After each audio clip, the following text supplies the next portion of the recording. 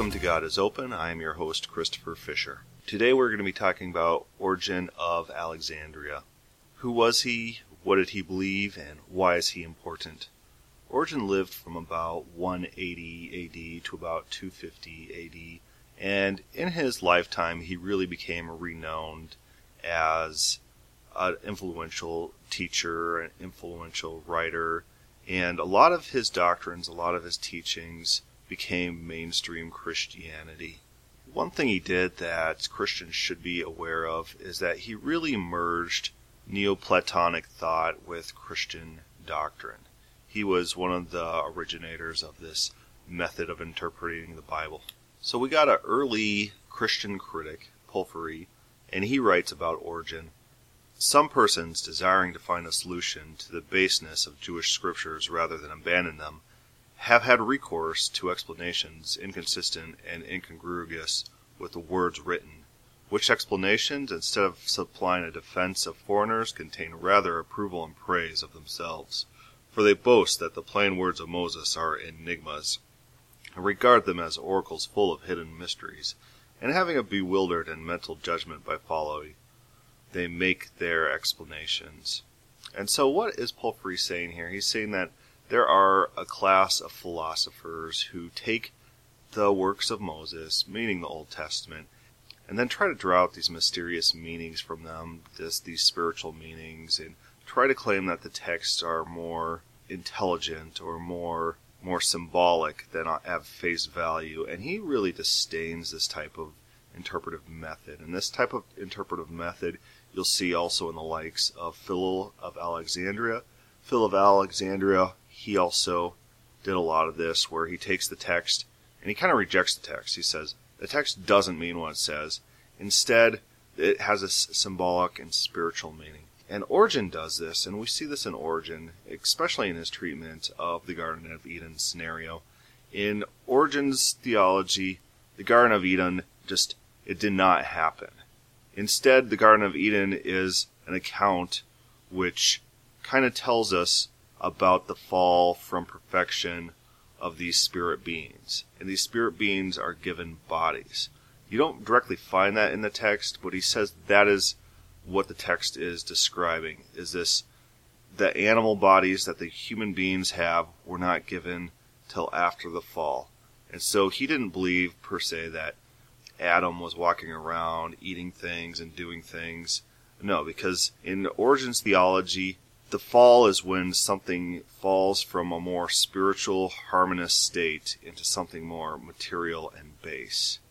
So back to Porphyry, he writes, as an example of this absurdity, take a man whom I met when I was young, and who was then greatly celebrated and still is, on account of the writings which he has left.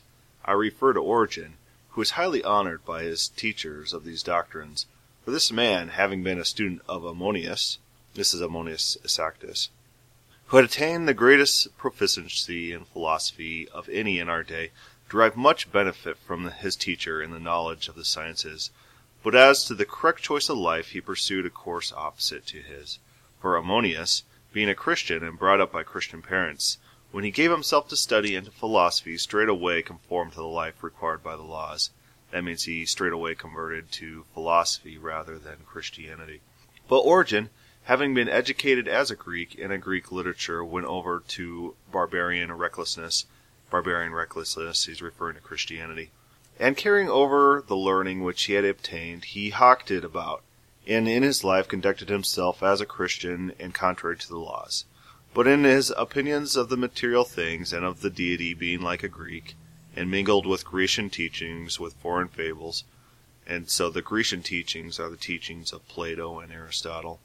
For he was continually studying Plato, and he busied himself with the writings of Nummius and Cronius, Apollophanes, Longius, Moderatus, and Nicomachus, and those famous among the Pythagoreans, and he used the books of Chaeremon the Stoic, and of Cornutus, becoming acquainted through them, and with figurative interpretation of the Grecian mysteries, he applied it to Jewish scriptures. So again, this is Porphyry, and he's writing about Origen, and to Porphyry, Origen is a poser. Origen was born Christian, but learned all the Greek ideas from the great Ammonius Saccus. And then he took these ideas and he started peddling them around as if they were Christianity. And to Porphyry, Origen's a fraud. Some Christians try to discount what Porphyry says about Origen. They say, oh, there are two Origins, and Porphyry was just confused about which Origen there was. And then they say there are two Ammoniuses, and one of them was the Christian, and one was the pagan, and just Porphyry's all confused. But when you read the works of Origen, it doesn't read that way. Instead, Origen echoes the same types of philosophy that Plotinus does. And Plotinus was also a student of Ammonius Saccus. And when you read them, it's all about the same stuff. It's all about this perfect perfection by which beings fell, and these beings have to return to that perfect perfection. You know, the standard Platonic philosophy, and that's what Origen writes about. Even more curious, Eusebius, a Christian historian, he tries to claim that Ammonius Saccus remained a Christian throughout his entire life. And he quotes these texts that Ammonius was supposed to write, some sort of harmony with Moses and Plato, something like that. But Ammonius didn't write any works, so Eusebius has been had, either by a fraud or by a different Ammonius. Probably by a fraud. A lot of people like to write books and put it in the names of people who were famous, and then they're able to sell the books better. It's an easy thing to do, and we have a lot of accounts of that happening throughout the ancient world. Even within the ranks of Christianity, people claiming letters by Paul. Ammonius was much like Plotinus, his student, and he believed that communication, the words are what were important, and the bond between the student and the teacher was what was important. Plotinus also believed this, and so Plotinus did a lot of lectures, and it wasn't until his students collected and compiled notes about the lectures that there were any written works by Plotinus. So very easily the entire world could have no record of Plotinus' teachings, even though he was a great and influential teacher that was world-renowned. So Origen was famous, world famous, and highly respected. He was kicked out of Alexandria because of the jealousy of the bishops that they had for him. He's just really well respected. Even the pagans sent their kids to him to be taught. And so Origen really had an influential effect on all of Christianity. And when he takes these ideas from Ammonius, these Neoplatonic ideas, and we see that he incorporates them into Christianity, and he does exactly what Porphyry writes that he does. And he merges the two doctrines. He merges Neoplatonic thought and Christianity. He spiritualizes the texts of the Old Testament such that those texts can fit this system of theology that he builds around Neoplatonic ideas. So what we have in Origen is a pre-Augustinian attempt to merge Neoplatonic thought with Christianity. And this is important because it kind of tells us about the atmosphere of this age, of the first couple centuries AD.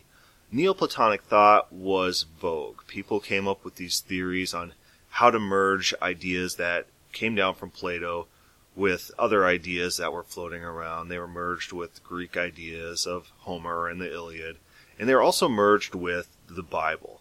Neoplatonic Christianity did not begin with Augustine. It didn't even begin with Origen. It began way earlier than that. We see hints of that in the writings of Paul, that, already by the time of Paul, that by the time he was preaching, these Platonic thoughts were infiltrating the church. And what Origen gives us is a data point in that continuum. And so what this gives open theists is ammunition to say that when people start quoting church fathers about what is acceptable theology and what is not, they're usually quoting these Greek Christians, these Christians from Egypt, these Alexandrian Christians that are steeped in this Neoplatonic thought.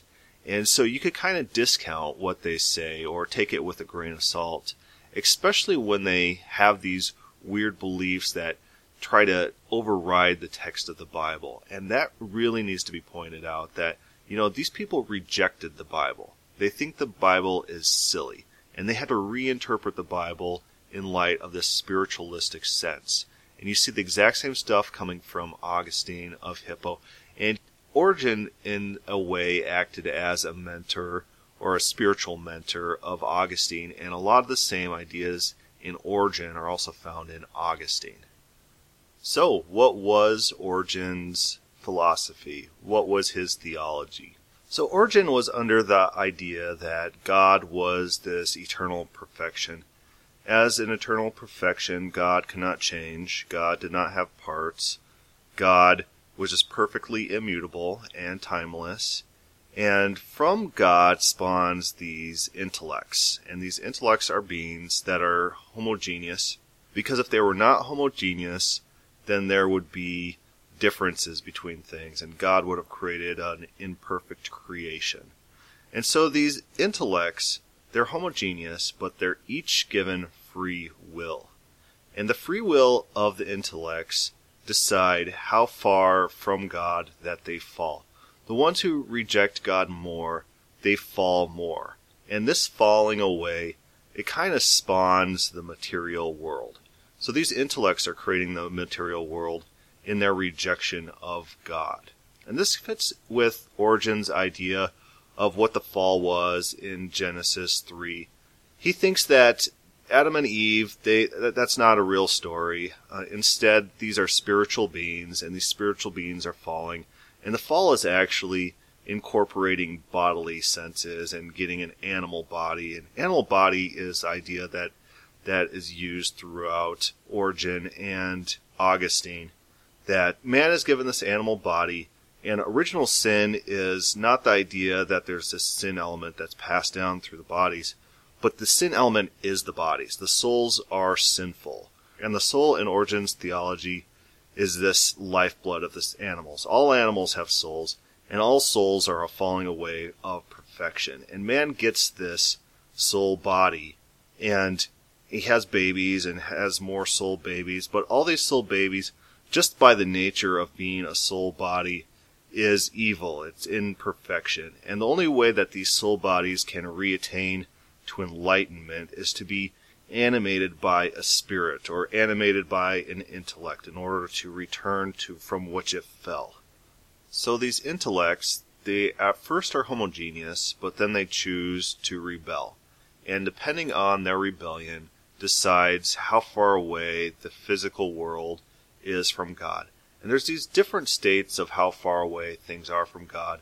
And what Origen writes about is this creature called the animal man. And this is a being that has fallen so far away from perfection that it cannot be evangelized. It cannot be given any spiritual thing. It is just dead. This is total depravity in the Calvinistic sense. That these animals, they are so pushed away that a spirit being cannot talk to them. And as such, he kind of draws on these texts from the New Testament where, people say, oh, this is foolishness to the Greeks, or they just don't understand the spiritual things. And he says that these are just dead people. These are soulish creatures without any spiritual essence, and we should just give them up and abandon them because there is no hope in evangelizing these people. But there are people with the spark of the divine in them that we can reach, that we can get to. And these people, we teach Christ and Christ crucified and the Holy Spirit and to repent of sins. The repenting of sins, this is a purification process.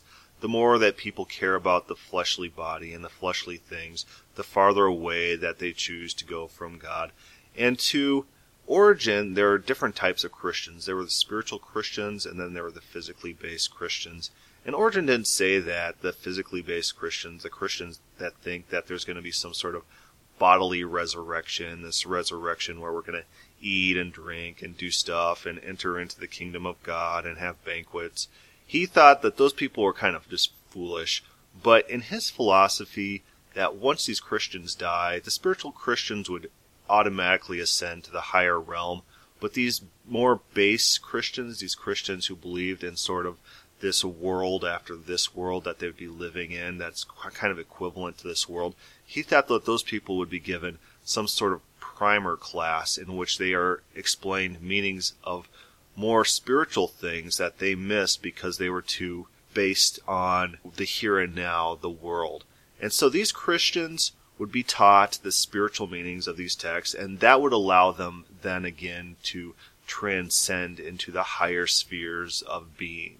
And the ultimate goal, of course, was for the soul and the intellect to reemerge into one, reemerge into God, the immutable, unchangeable perfection. Because all things spawned from him and came down in this descension to create the world. And all things, by cycle, by a cyclical nature, would return to God and reincorporate themselves in God. And in Origen's theology, the world was a series of cycles. There were a lot of these descents where the entire universe is created, and there's a lot of these reemergences into the one, where everything comes back to perfection. And then again, it cycles. It goes again where a new world is created, and everything descends and creates the material world, and everything returns to the one. And there's all these different cycles, and we're just part of an eternal cycle that continues doing this. So in Origen's theology, often people call him a universal reconcilius. He thought that everyone may be saved. That's not entirely true.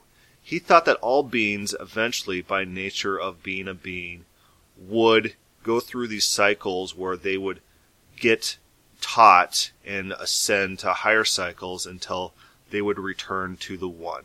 So even though people could be evil and be sent to a lower hell, they could be taught again, and that substance, whatever they are, could ascend back into the one. And because God is omnipotent, Origen's idea was that everything that exists must exist. Because if anything more existed than what exists, then God wouldn't have been omnipotent in the first place, because he wouldn't have had control over everything that does exist. There's something they're adding to that omnipotence. And so the entire world is by necessary exists, and nothing can be created and nothing can be destroyed. But everything that flows through the cyclical nature and comes back into the one, back into God, back into perfection, and then descends again into the world. So hell then acted as another training exercise for the descended souls, the descended material world, in order to reclaim it, to reform it, and to bring it again into the one. So all material, depending on how far it has fallen from God, that just kind of determines its status in the world.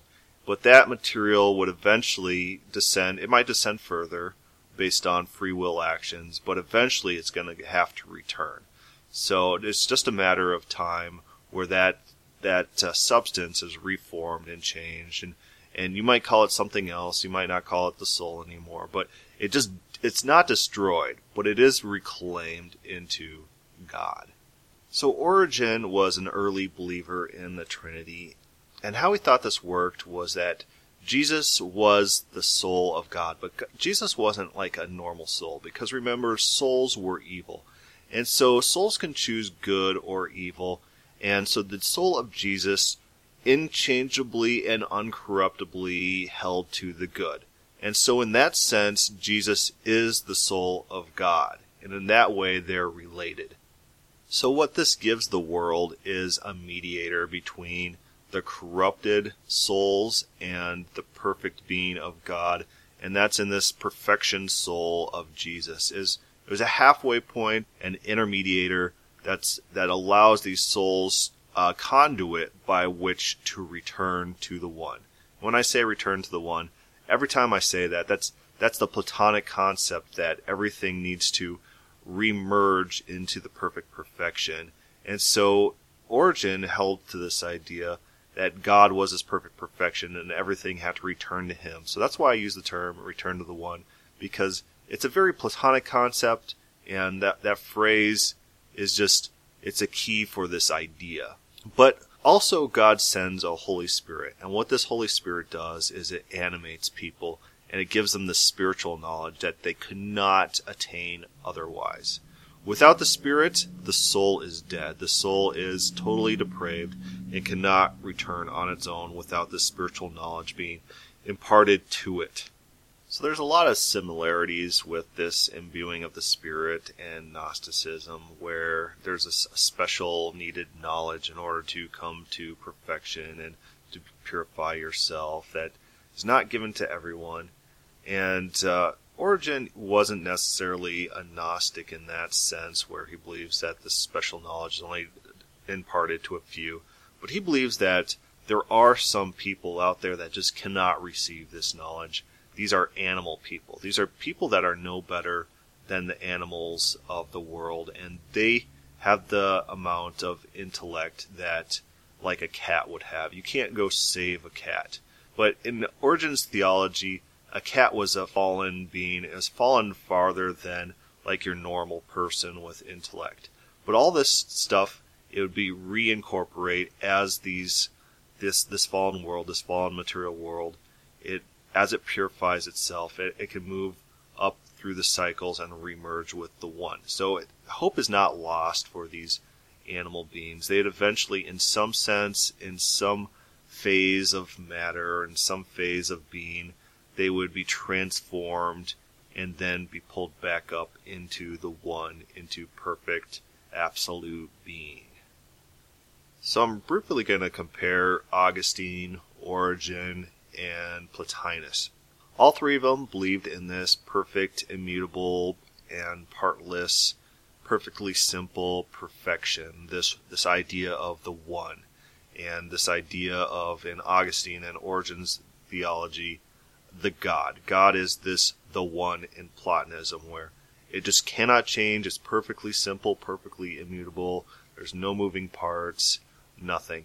And from this One, the entire material world descends. There's these emanations that come from the One.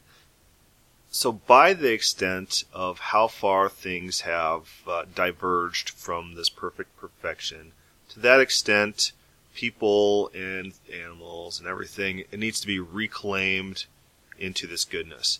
So in Platonism, in Plotinus's theories, people had to look inward, and his life was a life of contemplation, where you have to put off the material world, you have to deny your body pleasure, you have to, pretty much disband yourself and try to live a spiritual life in order to rebuild yourself into this spiritual being that is not attached to the physical world. And Augustine really ran away with this idea, and he took this idea and he believed that the key to perfect knowledge was this introspection. And he did all these meditations where he would try to focus on his inward eye and escape his physical body. And this was his way of returning to the One.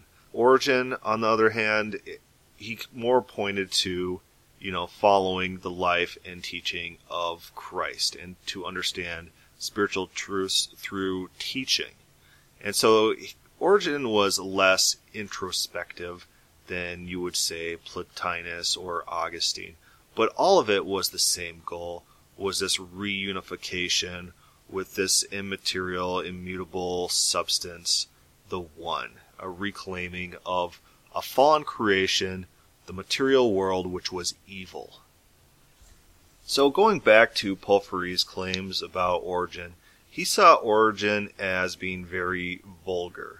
Origen would take the Bible and just try to say all the text had some spiritual special meaning. And to Porphyry, this would be like taking the writings of like a first grader, like a story that they wrote, and then coming to it with this idea that everything has symbolism, and then drawing out all these meanings from this text, which is just absolute nonsense. And this is Porphyry's idea of what Origen is doing to the Bible. And we see how Origen treats the Bible, and he does treat it in this way where every single thing doesn't have this face value meaning. It has this secondary meaning that is not obvious, and it's only able to be spiritually understood, and only by those with some sort of spiritual understanding that's specially imbued by the Spirit of wisdom or the Holy Spirit. So I'm going to read a clip from The Influence of Origen on the Young Augustine, and this will kind of give the listener an idea of how Origen just treats mundane texts. the author writes, in Origen's allegorical exegesis, perfumes and unguents are endowed with a special significance. For instance, the sweetness of scents that the Queen of Sheba gives to Solomon means the good deeds which the pagans come to Christ. And the unguent of nard has the same meaning in Origen's second homily on the Song of Songs.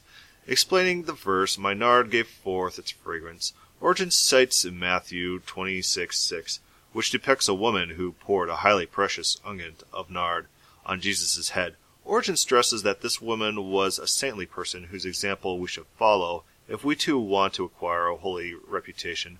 The unguent of nard symbolizes our good deeds. So in Origen's theories, all the texts of the Bible had this secondary meaning, and you can't read the Bible on face value. You had to try to look for what kind of spiritual meaning was behind the text. So if you find like a list of names in the Old Testament about genealogies and stuff, it's not about genealogies. It's about something else. It's about some sort of spiritual point, and some sort of spiritual point that would fit into Origen's overall theology. And it's really important to keep in mind that Origen was incredibly popular in his day. That means that this stuff, this way of treating the Bible, this way of interpreting the Bible, it was pretty kosher for just about everyone in the ancient world, where they just kind of reject the text.